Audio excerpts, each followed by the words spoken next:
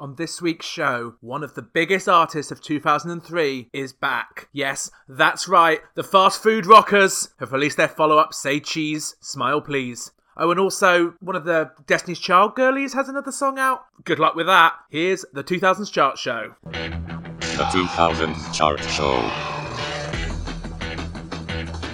The 2000s Chart Show. Take a walk with me. We'll take our time as we watch our kids float away. This is a time when I don't even have to try. Hope this happens today. What you gonna do about it? What you gonna say when I say maybe it's just one of those days? What you gonna do today? You can see that I'm smiling. Yes, that's right. This is the 2000s Chart Show, the podcast where every week we revisit the UK Top 40 from 20 years ago. I am your host, Samuel Spencer, and you have just heard our number 40 hit this week, Sunshine by Gareth Gates, down from 27 in its fifth week, not matching up to the huge success of his earlier hits, but still, in my view, a soft banger. Gareth Gates kicking off a chart that this week has 14 new entries, including new songs from Blondie, Beyoncé, B2K, The Coral, Scooter, and Blur and Suede. A little mini 90s Britpop chart battle there happening about 6 years too late. So all of this was happening on the UK charts 20 years ago, when there was a absolutely massive development in the UK charts, which we've been teasing for the last few weeks. On October the 16th, Apple announced the availability of iTunes for Windows, a significant development in the history of digital music. Unfortunately, it's a development that makes the UK Top 40 increasingly irrelevant. We're going to see CD single sales continue to dwindle. They try and fix it with the download chart. That kind of does it for a bit, and then streaming comes along and ruins the chart for all time. But let's just pretend none of that ever happened and stay in 2003. This week, the release of iTunes was not the only massive development in the history of pop music, because we had the seismic release of the CD Grease Mania. That's right, the ITV1 special, in which, despite the fact that it wasn't actually an anniversary of Grease, they just decided they were going to get a load of modern pop stars to sing songs from it. This was the iconic TV event that gave us the Cheeky Girls singing We Go Together. We go together like lama lama lama, ka-ding-a-da-ding-a-dong. Lisa Scott Lee singing what's, in my opinion, the best song from Grease, There Are Worse Things I Could Do. There are worse things I could do. And also gave us Girls Aloud's cover of Grease. Grace is the word, it's the word, it's the word that you heard. It's got groove, it's got meaning. Which, I have to say, secretly one of their best B-sides. I wonder if anyone agrees with me out there. In fact, it's worth just actually going through the entire track listing of this. You can search some of these for yourself. So Gareth Gates starts the things by singing Grease, and then we have the absolute power team of Jonathan Wilkes and Saran Jones. I presume maybe they were touring with Grease at the time, singing Summer Nights. We have Girls Aloud singing Hopelessly Devoted to You. Something called Various singing You're the One That I Want. So the CD that I have here doesn't actually tell us who's singing on that. Incredibly useful. Darius sings Sandy. Tony Hadley, him of Spandau Ballet, sings Beauty School Dropout. Sarah Watmore, remember her, sings Look at Me, I'm Sandra D. Westlife sing Grease Lightning. We might have to hear a bit of that. That sounds like a car crash. Grease lightning, you're burning up the quarter mile. Grease lightning, go, grease lightning. S Club 8 sing Tears on My Pillow. Samantha Mumba sings Blue Moon. And then Lisa Scott Lee, There Are Worse Things I Could Do. The Cheeky Girls, We Go Together. And finally, Girls Aloud with Grease. What a time to be alive. Smash hits at the time reported from the filming of the Grease Mania TV special. We went to the recording of the Grease Mania TV special and spotted Sarah Girls Aloud teaching Gareth how to do the dance to You're the One That I Want. Meanwhile, Nadine spent the day in the loo. She was so poorly, the studio had to call a nurse for her. It might just be my brain rotted, but every time I hear that a pop star spent the day in the toilet, let's just say I don't think illness straight away. This wasn't the only seismic bit of news that Smash Hits was breaking this week, because this is also the week in which Smash Hits first mentions McFly. They write, weird, it was just over a year ago that Busted was celebrating their first UK hit, What I Go to School For. Now they're so successful, they're introducing us to a new band of their own, the None Too Ugly McFly. It also has this line, which I love. The new boys are being kept under wraps until next year, so we can't show you a pic just yet. Okay. This does sound crazy now, but really, I do remember every kind of pop TV show and magazine being like, McFly, McFly, McFly are coming. guys, you need to be careful, McFly are on their way. And they did, I think, actually maybe live up to the hype a little bit. Did not know this until I read this piece. Dougie from McFly was 15 at this point and just about to become a huge star. But we won't get their picture for a few weeks, and we're not going to talk about them for a few months. Instead, we're going to talk about this week's number 39, down from 34 in its 8th week. So doing very well, Lamar with Dance With You. The sounds of the birds and the bees, bringing you to your knees is all I want to do, yeah. Dance, dance, dance, dance, dance.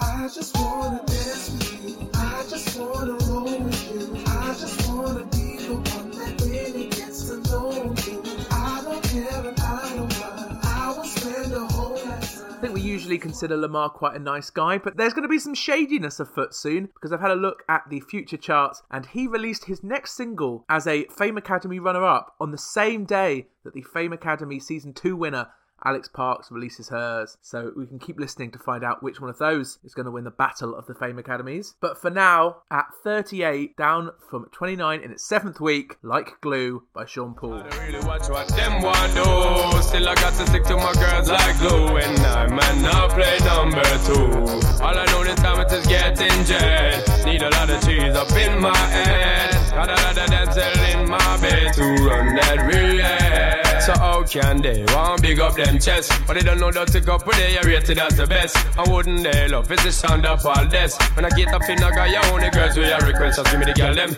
Yo, in every minute I'm with it. Sean Paul looking like he's going to totally dominate this chart because this is going to be the first of 3 songs that he features on this week. Here he is singing Like Glue, but he also, of course, duetting with Blue Cantrell on former number 1 Breathe. And also this week, him and Beyoncé have teamed up for her follow-up to Crazy in Love, Baby Boy. So he really is sticking to this chart like glue. Ha ha. At 37 now, Nelly, P. Diddy, Murphy Lee, Shake Your Tail Feather.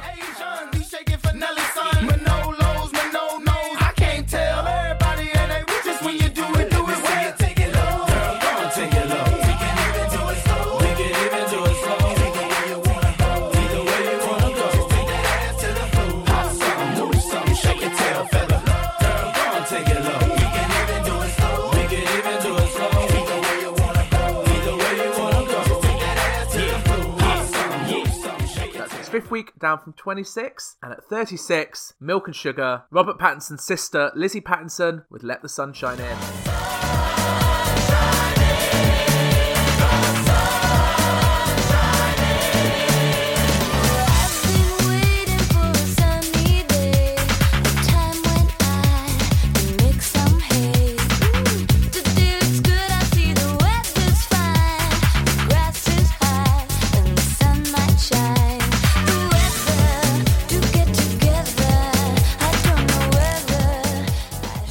Brings us to the first of our 14 new entries, which is a genuine first for us, this song, actually. I'm quite excited. This is the first song that we've had on this chart so far that basically doesn't exist on the internet at all. You can find a weird mashup version of it, but the radio edit is nowhere to be found of this song online, which means I'm going to have to buy the CD for this tragic, I was going to say one-hit wonder, but not even that, because can you call coming in at 35 a hit? Not really. Luckily, this song was also the soundtrack to an Asda ad around this time, and so here it is. Who's the Daddy by Lovebug, as heard on the Georgia Asda campaign in 2003. As I'm in love and you're full of potential. Who's the daddy? You are baby, and you feel. Who's the daddy? You are baby. Who's the daddy? You are baby. Who's the daddy? You are baby. Even this ad, by the way, is hard to find. I had to find it in the middle of an advert compilation. It doesn't even have its own entry, which is good because it saves you from having to watch it. So basically the premise of this ad is there's a lot of kids in a playground in their school uniforms. Obviously it's now October. This song would have been in the back to school Georgia Asda campaign, I imagine. But all of these kids, every time the song says, who's the daddy? It will be some like 9-year-old mouthing it to a 9-year-old girl, which was probably fine at the time. People just being like, oh yeah, who's the daddy? That's what you say when you're like a cool guy. but now that has very strong sexual overtones. This advert is increasingly disturbing. No wonder no one's felt the need to upload it onto YouTube. I say that the word daddy didn't have sexual overtones in 2003, but apparently, according to a Washington Post article, the sexual use of the word daddy dates at least as far back as 1681, when the Random House Historical Dictionary of American Slang cited the earliest use of the phrase by prostitutes referring to pimps and older customers. Then the phrase sugar daddy was first used in 1922, and then who's the daddy was having a bit of a pop cultural moment in the early 2000s. There was a 2002 Toby Keith song called Who's Your Daddy? Everything is written inside for you. You know I got it. Come and get it. Who's your daddy? Who's your baby? UK listeners thankfully may not know Toby Keith's work. Uncle Sam put your name at the top of his list, and the Statue of Liberty started shaking her fist. Red Solo Cup, I fill you up, let's have a party. So there, a little bit of Toby Keith's oeuvre for you. You're welcome. And around this time also, it was the name of a TV show in America in which a woman separated from her father at birth attempted to identify him from a lineup. A TV show that many have called the worst reality TV show of all time. And that's quite a statement in a world in which I Want to Marry Harry exists. So I'd love to tell you more about who Love Bug are, the artists who are doing Who's the Daddy here, but this song barely exists, so I can't find any information about them. I can tell you, however, that Dr. Fox, the host of the Pepsi chart show in 2003, the third best chart show, behind Top of the Pops and CD UK, gave it 2 stars, 2 Dr. Fox heads in Smash Hits, and said, I've had enough. I actually hate this record. I think it's really dull. It's such a rip-off of so many things. It's a bit like Addicted to Bass, but not as good. Is it? Okay. I know it's a holiday song, but it's not a good radio song. It's dull. And then Smash Hits said, it's trashy, tacky, and we've been singing it while doing the saucy dance around the office. What that saucy dance is, I have no idea, because no one has uploaded the video onto YouTube. The reviewer at the Manchester Evening News, meanwhile, said, they look like D-Light and sing like any number of disposable dance wannabes. They call the single Who's the Daddy, but they are the mother of all irritations. The same old tired idea of a couple of funky guys backing a sexy gal as she sings a naff disco tune. It'll no doubt go straight in at number 1. Well, for once, the record-buying public's taste has held out because Love Bug is stuck here at 35. So Who's That Daddy? A very kind of tackily sexual song. So it's a perfect match with another deeply tacky chat-up line-based song at 34, down from 23 in its 4th week, Senorita by Justin Timberlake. Seen those bright brown eyes with tears coming down. She deserves a crown, but where is it now? Mama, listen, Senorita, I feel for you. You deal with things that you don't have to. He doesn't love you, I can tell by his charm, but you can feel this real love. Just pipping Justin Timberlake at the post at 33. Our next new entry, Coma Girl by Joe Strummer and the Mescaleros. Coma girl.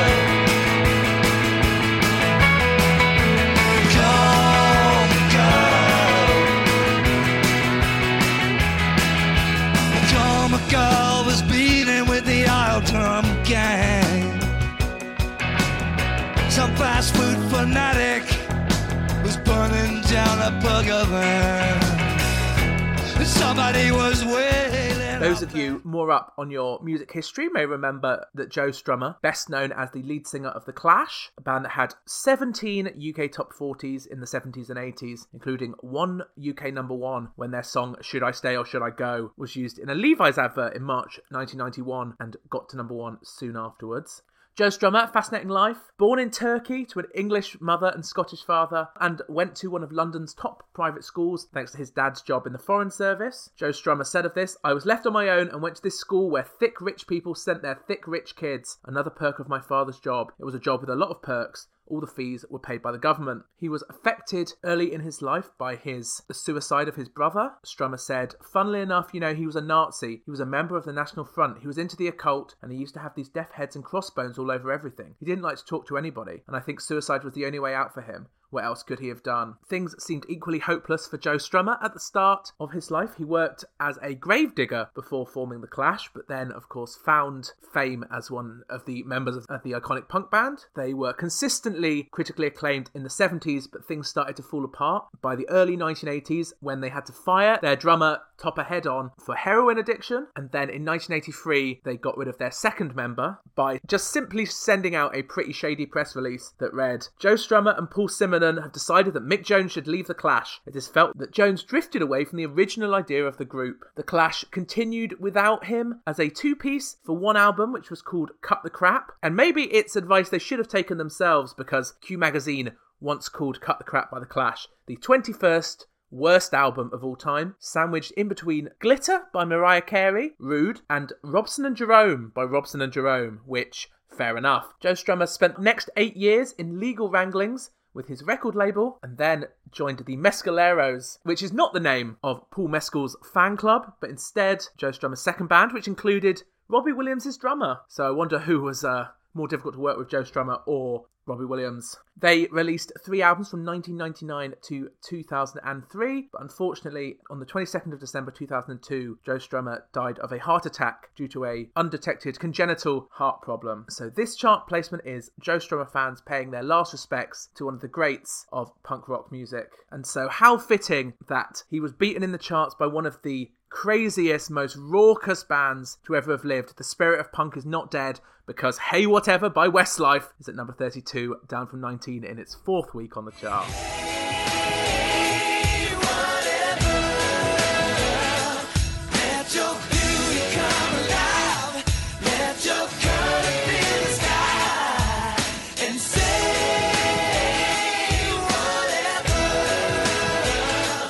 Why don't you liberate your mind, let your color fill the sky. All the world's a waiting room, And at 31, we have B2K, a new entry, Aha, 2003. With the 20 that you wanna try, I'm the thug in your life that'll treat you right. Got your hood cause I'm bringing every day in life.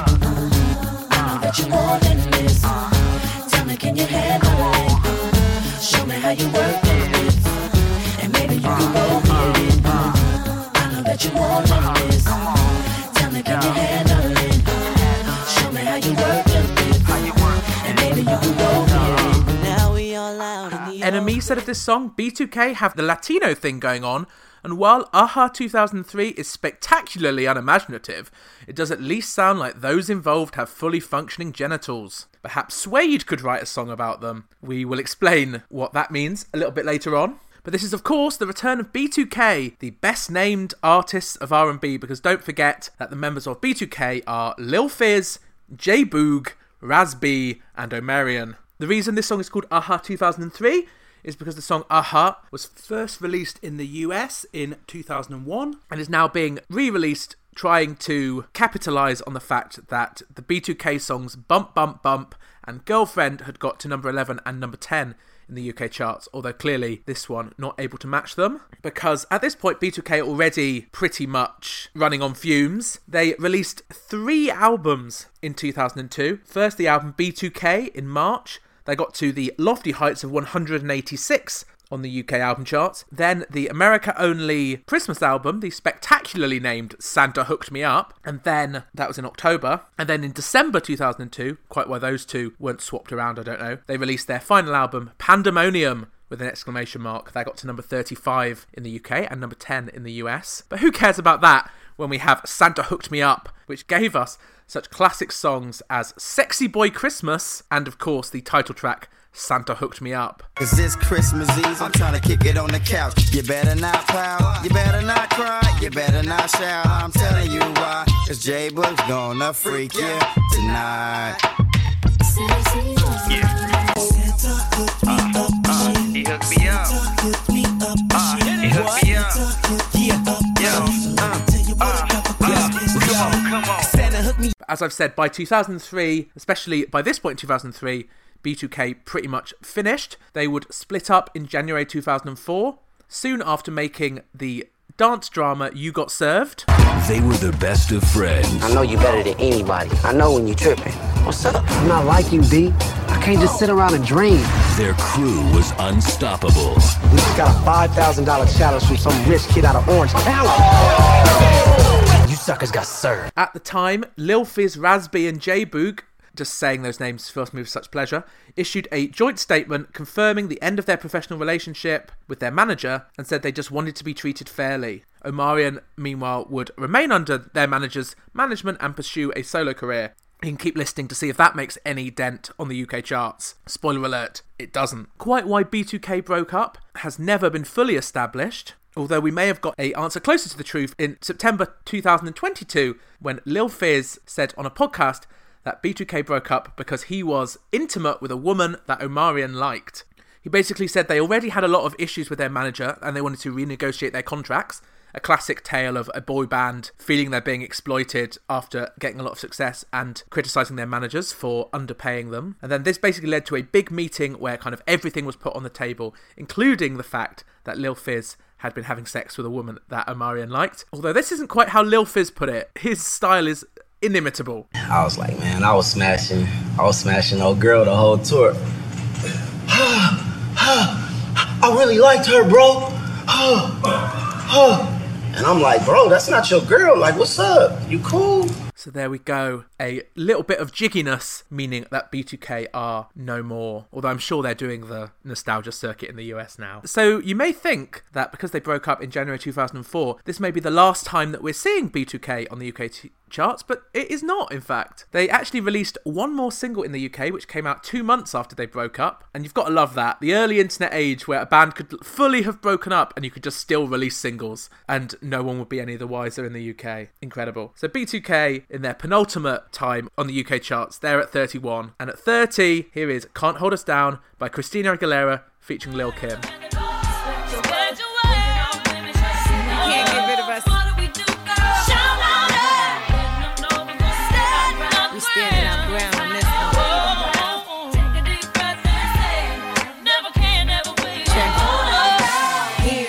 I just can't understand. If a guy have 3 girls, then he's the man. He could even give us some head and sex or raw. If a girl do the same, then she's a whore. But the table's about to turn, I bet my fame... Christina there, down from 21 in her 5th week on the chart. And just behind at 29, a controversial song from last week's chart. Down from 16, Where the Hood At by DMX. This time, 20 years ago, Enemy got right into the subject of why that song was so controversial. In their mini review for the song, they wrote, "My goodness, shit actor DMX has a problem with homosexuals.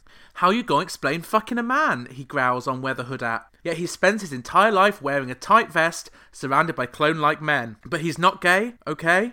Now, progressive of them to point out that the lyrics, as we discussed last week for DMX's Where the Hood At, are homophobic, but they are still 2003, so in pointing out someone else's homophobia, they have to have their own homophobia that says that anyone who wears a tight vest is gay. What a time capsule for this era. And really, that's what we're trying to achieve, even if the only way to get there is to explore the era's homophobia. Luckily, our number 28 new entry this week is less homophobic, although, as I will argue, it may be implicitly homophobic. But let's hear it first. Paul van Dyk featuring Vega 4 with Time of Our Lives / Connected. Time for us to grow.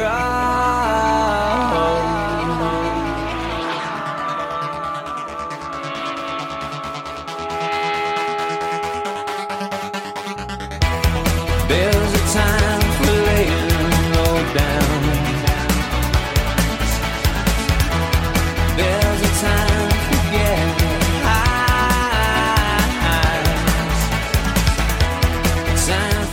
Paul van Dyk there. For regular listeners who want to guess which European country this DJ is from and whether Paul van Dyk is in fact his real name, the answers are Germany and no. His real name is Matthias Paul, which is a pretty serviceable DJ name. I'm not sure that Paul van Dyk is necessarily better, but clearly he thought it was. And who am I to argue when Paul van Dyk has had 7 UK top 40s, of which this is the final one. So the last time we'll be talking about Paul van Dyk. His peak came in May 2000 with his song Tell Me Why the Riddle. That was with the cult British band Saint Etienne, but this time he is with a less successful British band, Vega 4. They were a British alternative rock band whose lead singer was a man called Johnny McDade.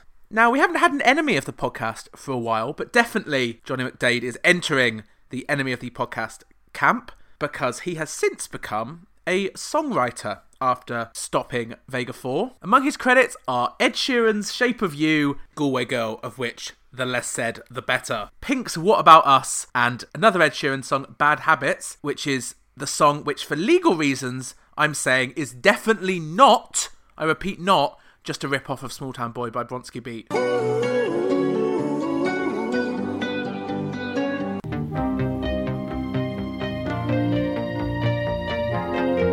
Just like I'm saying, for legal reasons, that Time of Our Lives by Paul van Dyk is definitely not a rip-off of Wicked Game by Chris Isaak.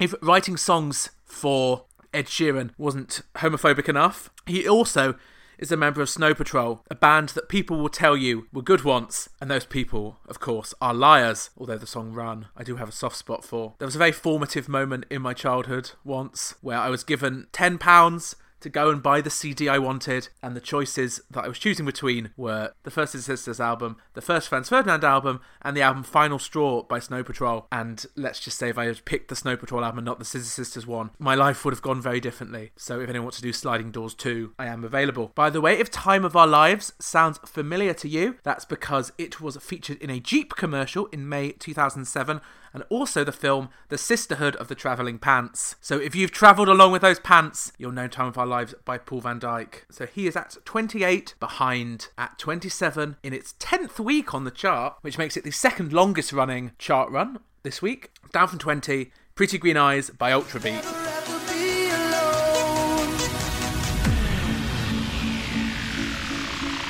Never have to be alone. You never have to be alone. Pretty green eyes, so full of wonder and despair. It's alright to cry, for I'll be there to wipe your tears. Ultrabeat there, and at 26, the second single of a band that is barely hanging on at this point. They've just fired their lead guitarist in a lot of acrimony. Eventually, Amy Lee would go on to pretty much replace the entire band, but for now, the original lineup is just about still standing for Going Under by Evanescence, down from 14 in its third week on the chart.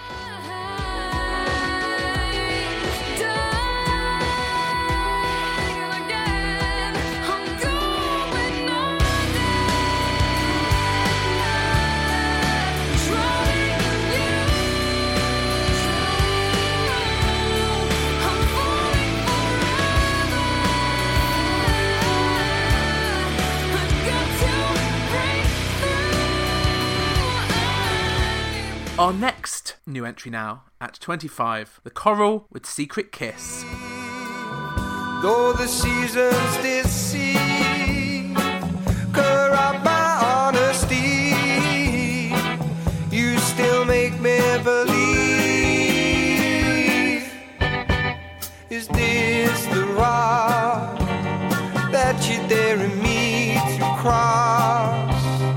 Down the river to the docks, that's where we'll meet. NME said of this song, The Coral continued to astound with Secret Kiss, wherein the Deerstalker wearers proved that there is more to their canon than just a good dressing up box. Who could fail to be charmed by this song's beautifully imagined monster movie atmospherics, seemingly beamed in from an early 60s dancehall stuck forever in the week before every group in the country decided to stop being different and start being like the Beatles. The website Play Louder had a less positive take on The Coral. They put their album Magic and Medicine, from which Secret Kiss comes from, as their fifth worst album of 2003, calling it druggy scousers playing fucking old fogies music. Ugh, what a golden time of criticism 2003 was. By the way, if you're wondering where all these magazine quotes are coming from, we've had Smash Hits and NME this week. I finally had the chance this week to go to the British Library magazine archives. The British Library legally has to have a copy of every book and magazine published in the UK. So, you know, all those bad unauthorised annuals for like Blue and the Sugar Babes, they're all there. The Fame Academy tie-in book, they've probably got to have that. And they have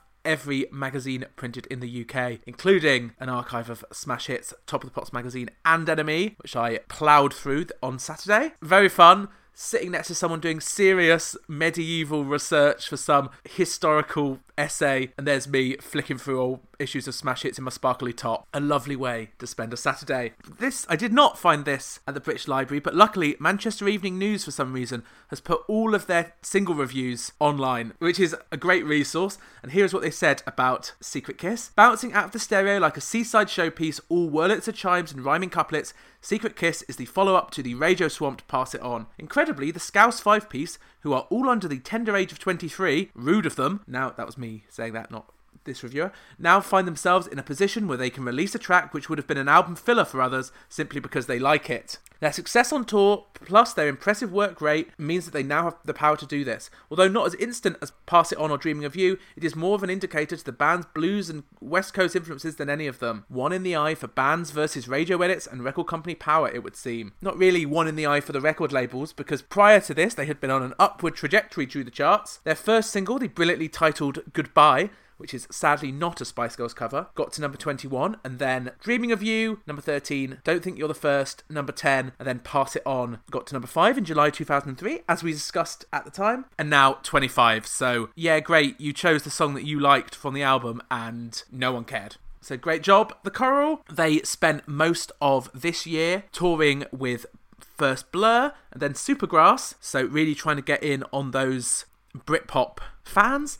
But this week, these Britpop fans have actually decided to support actual Britpop because Blur have charted ahead of them this week. We will soon find out exactly how far from The Coral they have. And in future weeks, we will talk about The Coral again because this is only the 5th of their 8 top 40s, even though there is really nothing interesting to say to The Coral other than that they make music that's quite pleasant. Damning with faint praise there. Talking to someone who makes music that is just faintly pleasant. At 24, down for 13 in its 3rd week, Innocent Eyes by Delta Goodrem. The only thing that you wanted to do was show your mom that you could play the piano 10 years have passed, and the one thing that will last is that same old song that we played alone and made my mother cry. I miss those days and I miss those ways when I got lost in fantasies in a cartoon land of mysteries in a place you won't grow old. Although I have to say, I actually love this song. I love the drama of it and the 70 you could play the piano. Don't know, there's something camp about that in my opinion. Unlike the least camp song ever made at number 23, down from 15 in its 4th week, Someday by Nickelback.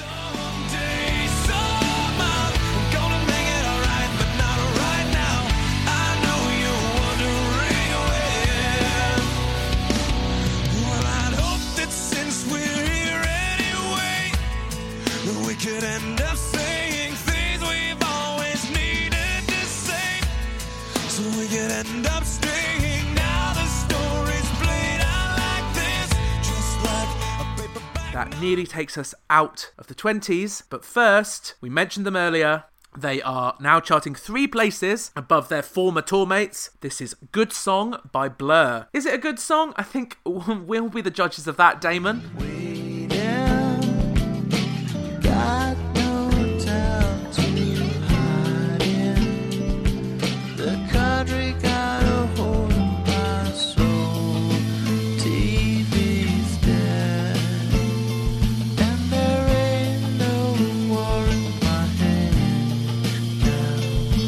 And you seem very beautiful. Yeah, fair enough.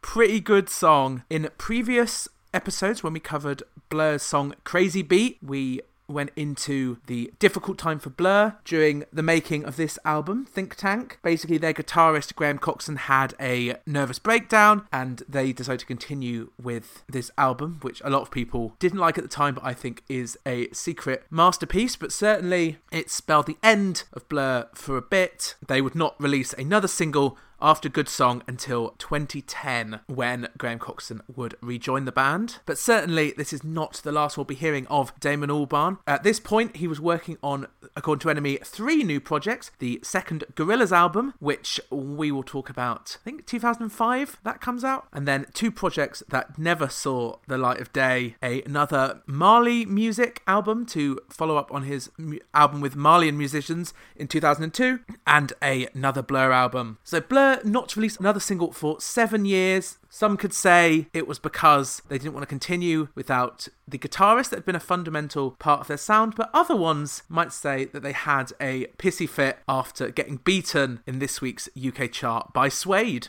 We will see how much Suede beat them by very shortly. But we will have lots of chances to talk about Damon Albarn as we go on, and he's quite the character. But what we didn't mention last time we mentioned the album Think Tank and its singles is that all of the album and single art for this campaign was done by the famous street artist Banksy. Now, I know there's a lot of people out there who spent years trying to work out Banksy's identity, and I think they have missed a vital source, okay? I know some people who've worked with Damon Albarn over the years, and let's just say he's a man who likes the sesh. And so I think if you bought Damon Albarn enough drinks, he would almost certainly tell you who Banksy was. That's if I presume he had to deal with him to commission these single covers, so he definitely knows, and I think you could buy him enough things that he would tell you.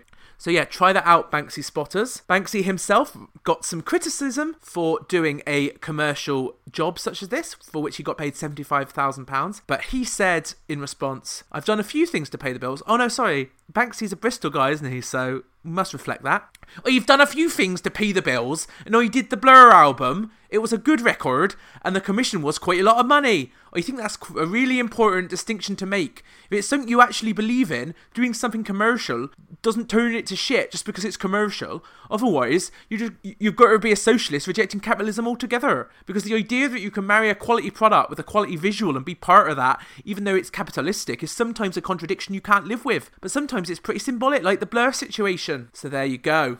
The fact that, by the way, Banksy did all of the covers for Think Tank on a wall near a travellers' camp in East London, and some of them were taken by those travellers and sold, and some of them were sold from other people at auction. And of course, the fact that he did this Blur commission has led some to speculate that Banksy may be someone close to the band Blur. For example, there is a Reddit post from 9 months ago that speculates that Damon Albarn himself is Banksy. He says Banksy's biggest influence is Robert, aka 3D from the UK band Massive Attack, another person who's often cited as maybe the identity of Banksy. Damon, who is the lead singer of Gorillaz, was the lead singer of Blur in the 1990s. I believe Damon met 3D from rock venues in London in the 90s. Since 3D is a graffiti artist and activist, it makes sense Damon would look up to him as a big influence, just like Banksy's. Around that time, Banksy changed his art style to stencil art like 3D's graffiti style because Damon is an art major as well and a long-time activist. That is why he named his first gorilla character 2D after his Banksy influence of 3D. I have to tell you, not to be rude to XX Black Coot XXXX on Reddit, but that is the most tenuous argument I've ever heard. More convincing is that Banksy could be Damon Albarn's collaborator on Gorillaz, Jamie Hewlett. There was a story in the Bristol Post that claimed that he unearthed, using company's house data, that every company known to be connected to Banksy was associated with someone called Jay Hewlett. This led to a publicist for Banksy saying, "I can confirm that Jamie Hewlett is not the artist Banksy." However, the plot thickens because in that email, they spelt Jamie Hewlett Hewlitt, and Jamie Hewlett spells his name Hewlett. So this could be a publicist being tricksy by telling you the truth that someone called Jamie Hewlett with an I is not Banksy, and not confirming or denying whether Jamie Hewlett with an E is Banksy, or it could be just a typo. But that isn't the only slight bit of evidence around Jamie Hewlett being Banksy. One of Banksy's gorilla logos featured in the background of the Clint Eastwood video by the Gorillaz. And also, Jamie Hewlett is from Horsham in Sussex, which is one of the places where Banksy has done work. And as someone who has family in Horsham, there's literally no reason to go there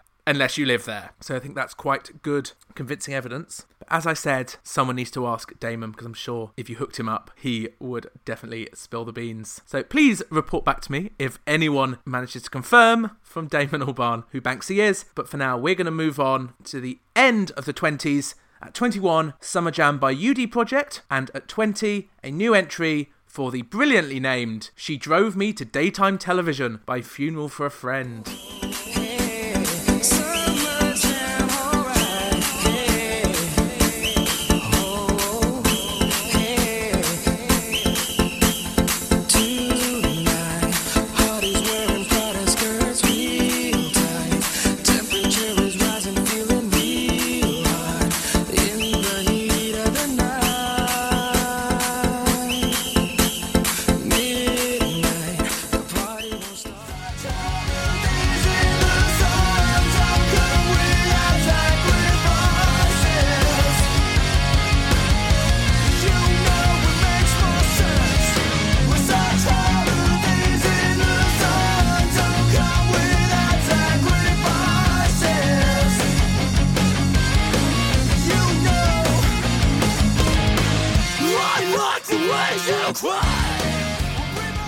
NME said Funeral for a Friend seemed to get better with every release. She Drove Me to Daytime Television veers between Dio style metal diddly and screamo shout frenzy that is much the better for both. Certainly there were people in the British hardcore scene who didn't think that. They were quite angry at Funeral for a Friend for what they saw as selling out and getting top 40 singles. This was something that the members of Funeral for a Friend discussed in an interview with NME. They talk about being the victims of all manner of message board muck spread by faceless fanziners plotting their revenge. God, I'd give a leg for NME still to write like that. But anyway, did you know vocalist Matt Davis Cray told NME, you know what? I like being called Hitler. And then Chris Coombs Roberts, who was their guitarist and backing vocalist, said, did you know that Matt is a fascist Nazi homophobe? Do you know he's a Satanist, cock-sucking corporate whore? He's had it all. However, the thing they got the most criticism for online was being Christian. This was also something that NME asked them about. Yes, I am a Christian, okay? Said Matt.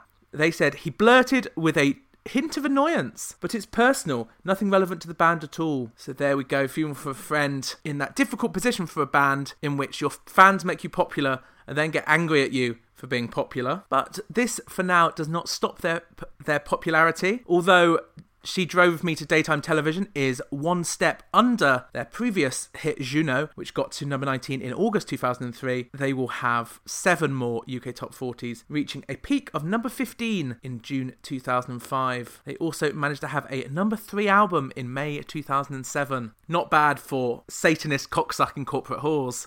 Maybe that's what I'll start calling my fans. And from Satanist cocksucking corporate whores, I'm making absolutely no link to our number 19, Are You Ready for Love, Elton John, a former number 1 in its 16th week on the chart. If you let me love you, let me love you. Are you ready? Are you ready for love? Yes, I am. Are you? Are you ready? Are you ready for love? Yes, I am. Are you? Are you ready? Are you ready for love? Sounds like longer than Pretty Green Eyes, but let's not forget 9 of those weeks were before now, because of course this is a remix version of that song. And now we are in the top 20. Let's look at what is fighting for that number 1 spot. Black Eyed Peas' Where Is the Love has had 5 weeks at the top, been pretty untouchable, but 6 weeks is a long time and it could start to look a bit vulnerable, especially because we have some big hitters trying for that number 1. Prime among them is, of course, Beyoncé and Sean Paul. Crazy in Love, a big number 1 earlier this year. Now she's trying to match it with Baby Boy. A lot of the reviews of Baby Boy at the time, quite scathing, as we'll get into later. But it is a song that has endured the test of time. But did it get to number 1? Well, we will find out. But also trying to get a top number 1 hit are the band Texas with their song Carnival Girl. They have had 17 UK Top 40s at this point, but never a number 1 single. The closest they got to was in January 1997 with Say What You Want. That got to number 3. They'd also had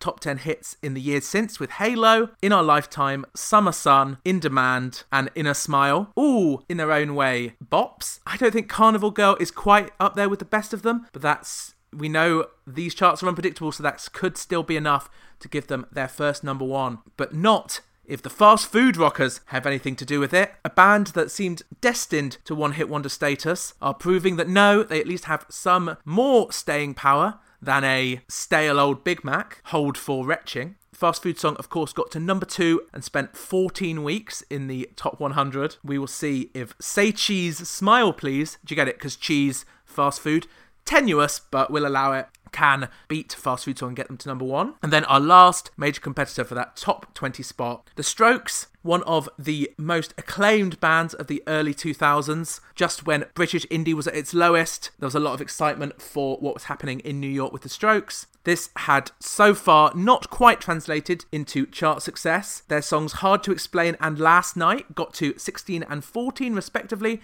in 2001, but there was a huge amount of anticipation for their second album, Room on Fire, which should get them at least into the top 10 and maybe get them to that top spot. We will find out as we continue into the top 20, but for now, at 18, Reoffender by Travis.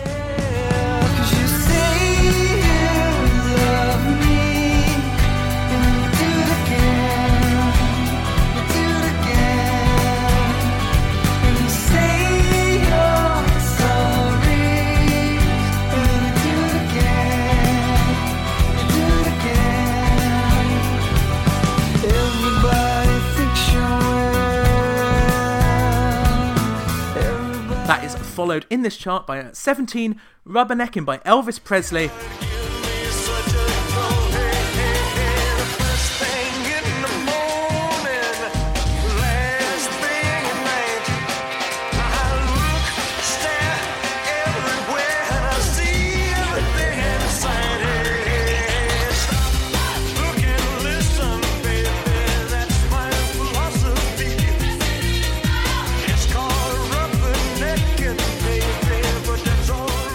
And at 16, our next new entry, Scooter versus Arcady Payne and Rules. Sure, Maria, brackets, I Like It Loud. And when it comes to Scooter, I really don't.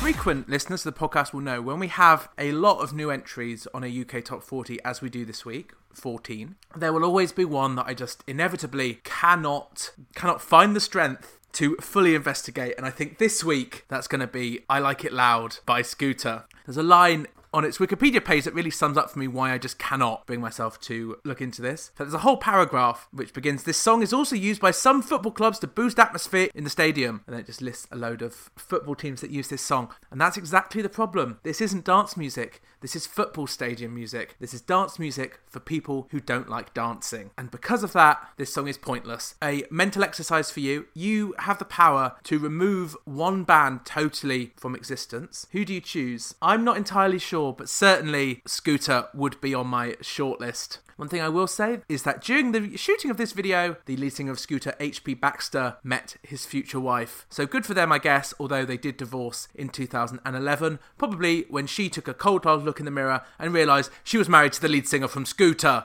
Can't really move on from that. But we can move on to that and onto one of my favourite songs on this top 40, and to look ahead a few places' time, one of my favourite songs of all time is on this UK Top 40, which I will reveal when we get there. But for now, down from 10 in its second week on the chart, here is Under the Thumb by Amy Stutt.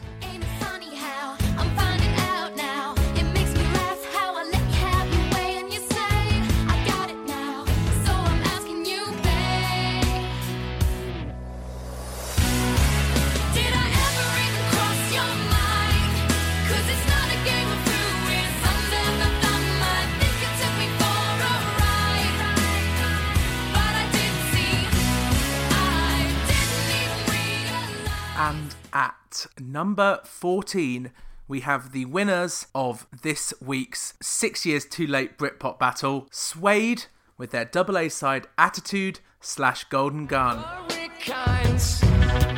Opening doorways to secret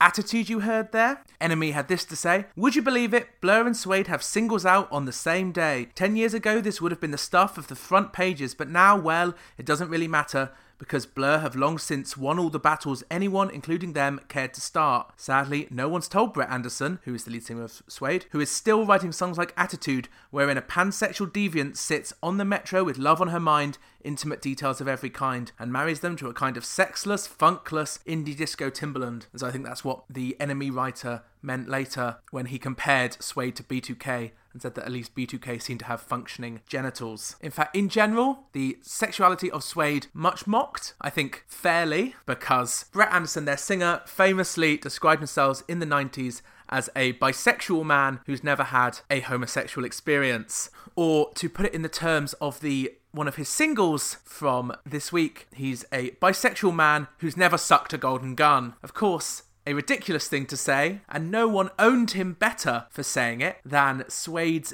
gay drummer Simon Gilbert, who came out describing himself as a bisexual man who's never had a heterosexual experience. Brilliant stuff there. By the way, talking about members of Suede, their lead bassist is a man called Matt Osman, who is in fact, and I didn't know this until just now, the brother of Richard Osman from Pointless. Whether he's had a homosexual experience or not, I doubt, although who knows what was going on behind that Pointless table. This, by the way, is Suede's 19th and final UK Top 40. They never managed to have a number one, but did manage 8 UK Top 10s, with their peak being their song Trash, a top 3 hit in August 1996, and an absolute classic. Suede, however, in the doldrums a bit in 2003. This song was released to support their album A New Morning, which is pretty much universally considered amongst Suede fans to be their worst album, and it's certainly their worst performing, being the only one of their studio albums not to hit the top 10.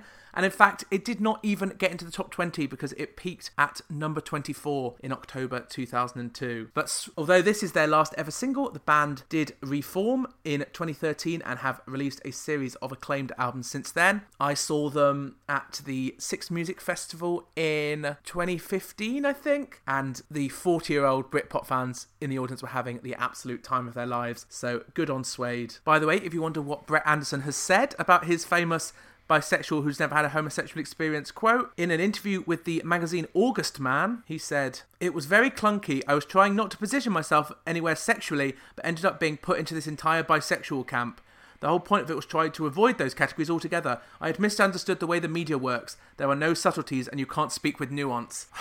Musicians always do this. They blame the media for them being misquoted. Meanwhile, he said, "I called myself a bisexual man and then got really angry when the media called me bisexual. How dare they?" The trick to avoiding those categories altogether is not to talk in those categories. He said, he later adds, "A sense of sexual fluidity was definitely something I was trying to capture, and retrospectively, it does feel like our message then is incredibly current." I'm sorry, it's not sexual fluidity if you've only had sex with women. What you were trying to do is, like David Bowie before you, pretend to be bisexual so you would look a bit cooler and different from the other Britpop bands. You know, you can see when the chart's being dominated by the laddishness of Oasis, why saying you were bisexual might bring you a different fan base who are a bit sick of that. So there we go. Suede getting angry at us for putting them in boxes of sexuality, and yet they've named their song Attitude, of course, after a famous gay magazine. But don't you dare mention that, because then that's the media ignoring subtleties. I need to stop being furious at Suede now and go to number 13, Sean Paul's second entry on this chart and a former number one in its 11th week on the chart, the longest running song on this week's chart, Breathe. So what's that supposed to be about, baby? Get free up the vibe and stop acting crazy. Reminisce on all the good times daily. Why you trying to pose like I be acting shady? You're only lonely when you're home. You ain't got a ride on no loot. Yeah. Then comes the drama. Some other girl is claiming she's going out with you. And at number 12, this is a huge moment. This is one of my favourite songs in the world that I previewed earlier. There are, at this point in my life, 3 things that I want to happen, okay? Number 1, I want to get to see Madonna without any of the songs spoilt for me. I'm going tonight as I record this, so hopefully that won't have happened. Number 2, I want Henry and Jordan from Big Brother to hook up, okay? And number 3, I want this song to get a much bigger platform than it's ever been given. Let's give it a fanfare.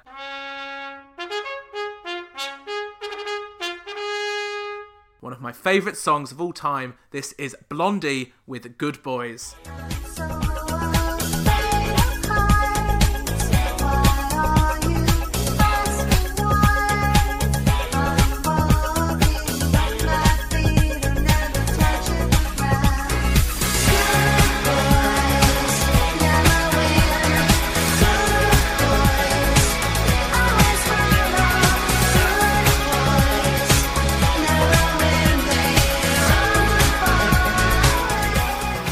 There with their last ever top 40, capping off a pretty flawless run in the UK top 40 charts. The band has had 6 UK number ones: Heart of Glass, Sunday Girl, Atomic, Call Me, The Tide is High, and Maria. In January 1999, which at the time made Debbie Harry, the lead singer of Blondie, the oldest woman to have a UK number one. She's about 53 and a half when that song got to number one, and she held that record for nearly 25 years until it was beaten by, quiz question for you, who? Pause for effect.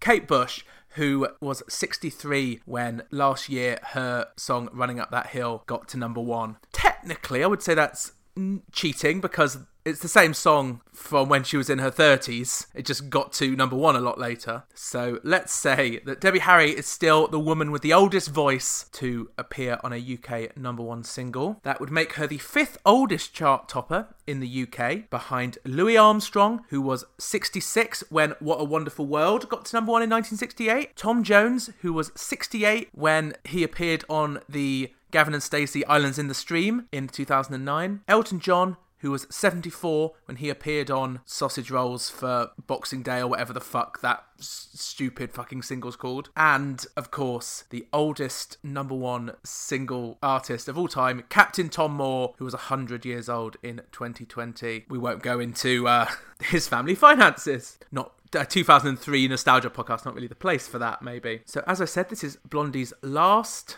top 40 single. I think one of their best and a hugely underrated track. I think the main reason it's hugely underrated is that it's never been available on Spotify. The 3 Blondie albums from this period, No Exit from 98, Curse of Blondie 2003, which had Good Boys on, and 2011's Panic of Girls, all missing from Spotify with no idea about when they may come back. In 2019, there were forum posts that Blondie were working on deluxe remasters of these albums, but these have as yet not appeared, which is a great shame because the remix lineup on the Good Boys single, which I have, not to brag about a song that none of you know or care about, is quite the who's who of remixers. It includes remixes from Giorgio Moroder, Scissor Sisters, and Peaches. But the main song, Good Boys, written by Debbie Harry and Kevin Griffin, the lead singer of the American alternative rock band Better Than Ezra. But also getting a credit on this song is Brian May of one of my least favourite bands, another band who would be on my shortlist of bands I would like to wipe off the face of the earth, Queen. The reason that Brian May gets a credit is because there is a rap section of Good Boys, which even I, a fan of this song, have to admit, does take some lyrical inspiration from the song We Will Rock You. You got me on your face, a big disgrace, shaking your feathers all over the place. You want to face down on St. Mark's Avenue. What a pity for you. Apparently, Queen threatened to sue, and so he gets a credit. Wouldn't be the first time that he leached off a gay icon. Okay, take that, Brian May. I just cold you like a badger, which you would hate. So very glad that we were able to talk about Blondie, one of my favourite bands. Debbie Harry is an absolute legend. All I can say is I recommend you listen to the later Blondie albums. There's some great stuff in there, especially a song which I will play for you now, Blondie's 2014 cover of the song Relax by Frankie Goes to Hollywood. Relax, don't do it. When you want to suck it to it. Relax, don't do it. When you want to call. When you want to call. When you want to call. When you want to call.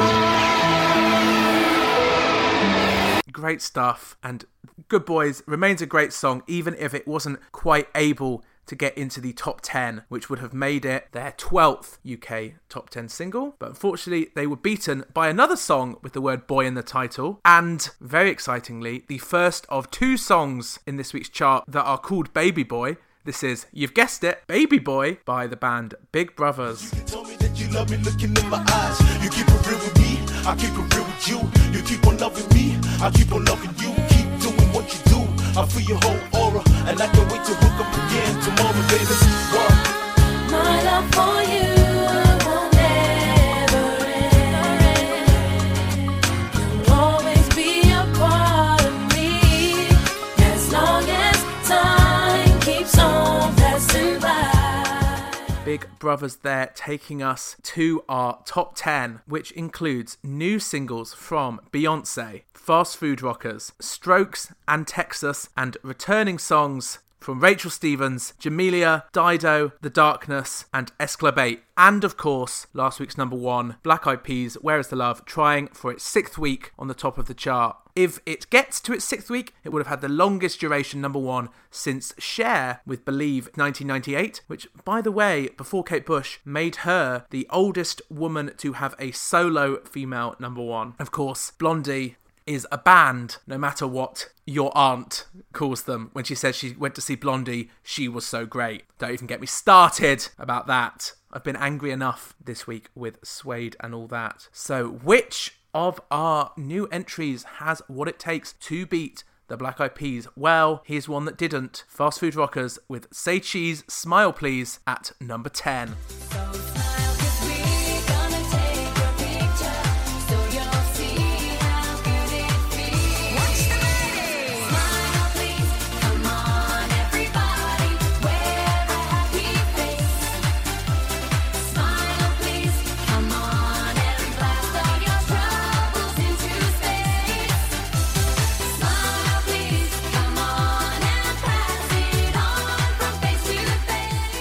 A absolutely canny bit of recycling there from Mike Stock, the creator of the Fast Food Rockers. He clearly was like, oh crap, Scooch didn't do as well as I thought they would. It's fine, we'll just package all their shitty songs together and call it the Fast Food Rockers, but it'll be exactly the same thing. Very, very Scooch there.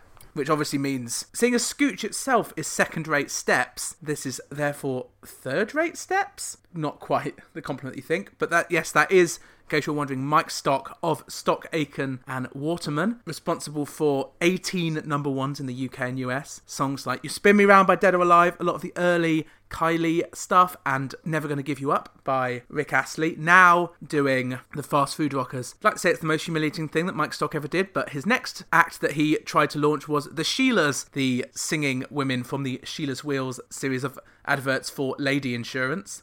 By the way, in work the other day, we looked up what happened to Sheila's Wheels. You can still get your car insurance from there, but you can also get it from them now if you are a man. So don't tell the TERFs about that.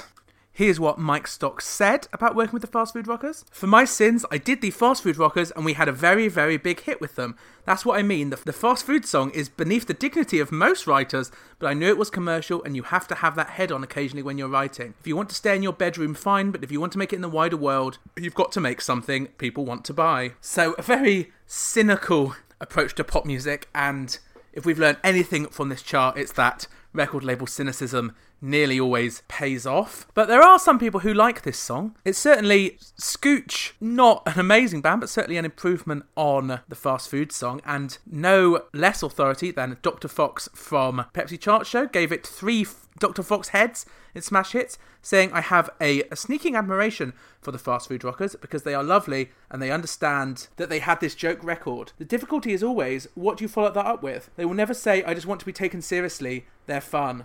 Smash Hits replied to that, call a doctor, a real one. Foxy's lost the plot. It's awful. Wow, Dr. Fox, not a real doctor? Next you'll be telling me that Judge Judy's not a real judge. Nothing makes sense in this world. To put that into context, by the way, Dr. Fox gave 3 stars to Smile Please by Fast Food Rockers, but 1 star to a song that is soon to define 2004, Khaleesi's Milkshake. He says, I hope the video is better than the song, that's all I have to say. And then Smash Hits adds, sounding very Missy E, this isn't a patch on the fantastic court out there. With an album still to follow, here's hoping Khaleesi's trademark feistiness is returned instead of this copycat styly. Watch this space. How wrong they were, but we can get to Khaleesi next year. I'm very excited to do that. For now, we have another new entry to talk about at number 9, Texas, featuring Cardinal Official with Carnival Girl.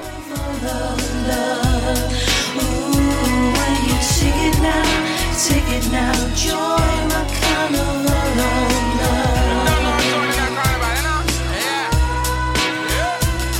I watch the light there in your eyes. I see the ripples changing size. Yeah, size lets you now. Obviously you try to be everything is strange in me. Yes, that is Texas, the blues and soul band, collaborating with the ragga MC Cardinal Official, a Canadian rapper who is often called Canada's hip-hop ambassador. An odd pairing, I'd say, but certainly not the first time that Texas has worked with hip-hop legends. For their greatest hits album, they collaborated with the Wu-Tang Clan to do a new version of Say What You Want. Chess, your host is E, Mr. H.O.T. And I get you get splashed with the tech. Nobody go till the God say so. You got a second or more to run for the dough. Before I blow back off the map contract, you didn't know Stack could get down like that. And when I get that feeling, I can no longer slide. Asked by The Guardian how she got involved with the Wu-Tang Clan, Charlene said, and remember she is Scottish, so it was said, no, never mind. It was the same with the Wu-Tang. Our manager got talking to a couple of them in New York, and then he told us they liked us. We're like, go back, see if they want to do something with us. The night we recorded the song, Old Dirty Bastard had just been arrested, so Method Man had to write a whole new rap based on his idea that Scottish people were pirates. We all got chucked out of the studio, and our manager in Glasgow got a call saying they were in there with guns and doing angel dust. I'm like, none of that happened. It was a strange, weird, wonderful time, and we continue our friendship. RZA told us we were brave to work with them, and we're like, are you kidding? You're a major hip-hop crew, but you made a record with a band from Glasgow. Yeah, Texas, I think we see them as like a safe band, very Radio 2, very your mum's favourite band playing in the car. But they do often make some interesting choices of collaborators, and Charlene Spiteri certainly seems like she doesn't suffer fools. One of her most famous confrontations that made a lot of news was her fight with Paris Hilton. She says, I was at a Vanity Fair party, wall to wall with celebrities, and Paris Hilton wouldn't stop dancing on my mate's coat.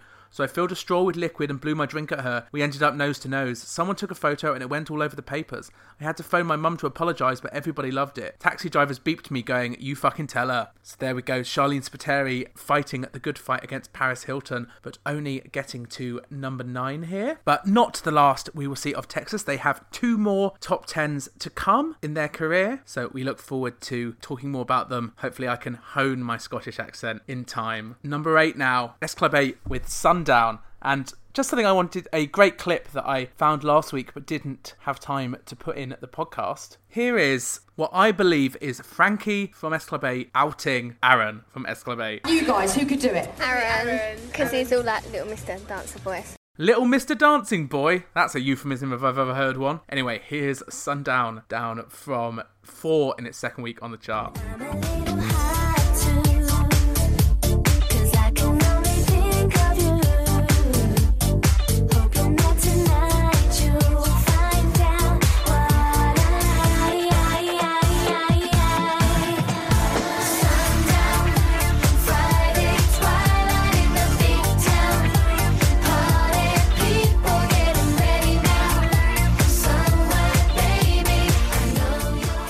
From S Club 8, a band that nobody has ever called the S Club 8 of New York. The Strokes, with their highest entry of their career so far, at number 7, here they are with 1251.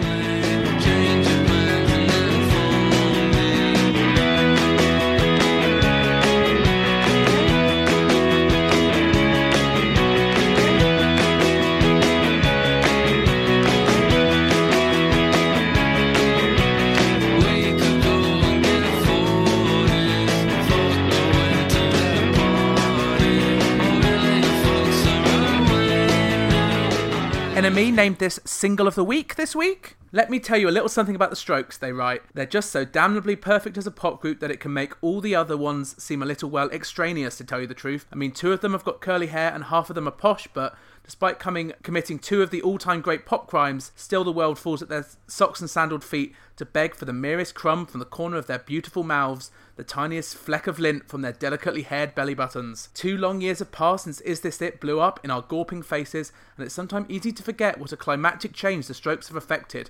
Like punk, like acid house, like grunge, the NYC 5-piece and the band's attitudes and ideals they propelled in their wake have, frankly, reinvented music as a whole. It's the year zero factor, and the imminent release of Room on Fire can only reinforce the feeling that the Strokes can do whatever the fuck they like right now, and we will love it. Thankfully, whatever the fuck they liked turned out to be making the album of the year. Anyway, the first taste of Room on Fire many people are going to get is the single 1251, but it doesn't want you to fall in love with it on contact.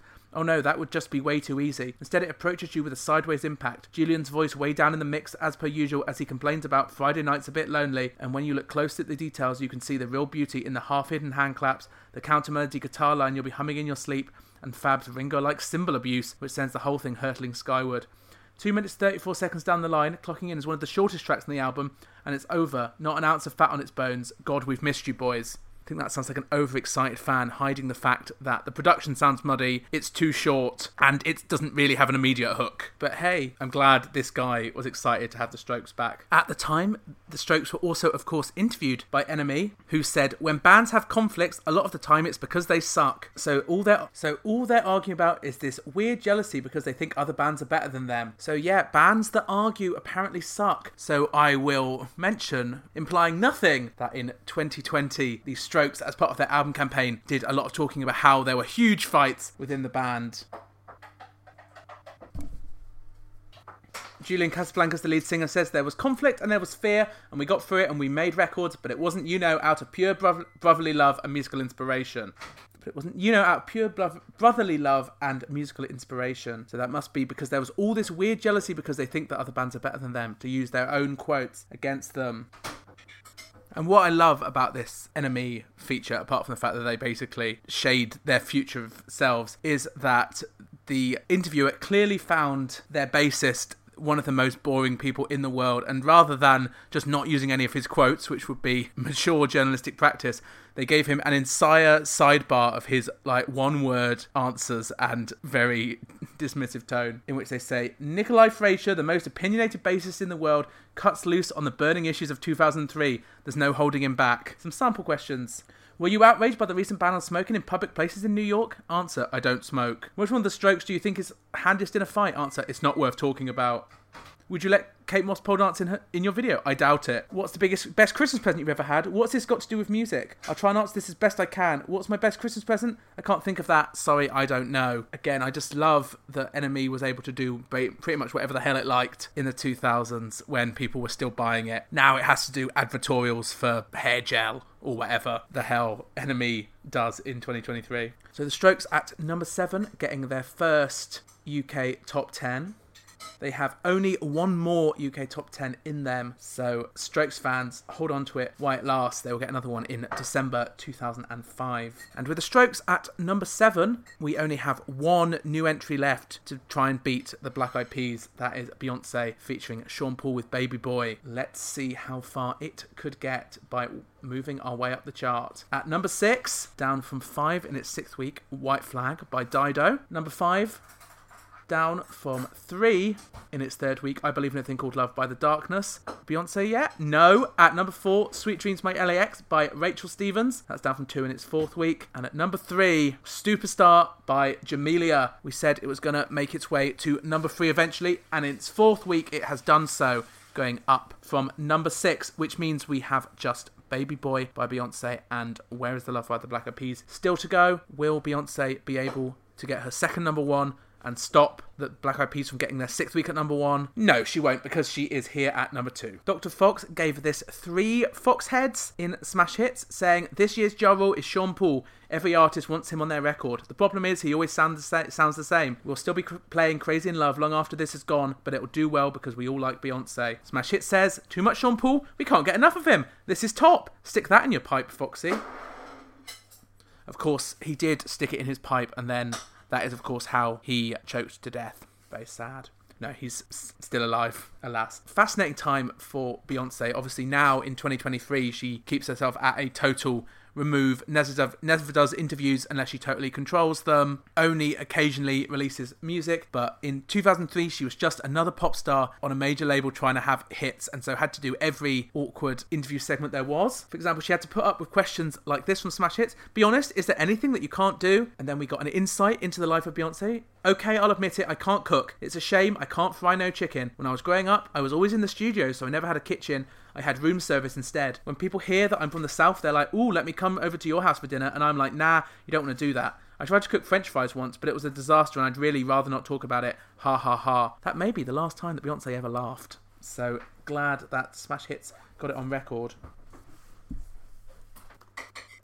Don't forget that Beyoncé was born in 1981 and the first Destiny's Child single came out in 1997, so she had really been doing this since she was 16. No time to learn to fry chicken, unfortunately. Among the awkward promotional opportunities she had to do in 2003 was spend time with Prince Charles. She sat in the VIP box with him at the party in the park, and apparently he told her that his sons had her album and that Prince William really fancied her. I'm thrilled, said Beyoncé. Wills is very good looking. So clearly, Beyoncé, many things and many talents, but certainly not clairvoyant. Couldn't see what Prince William was going to become. I love Wales.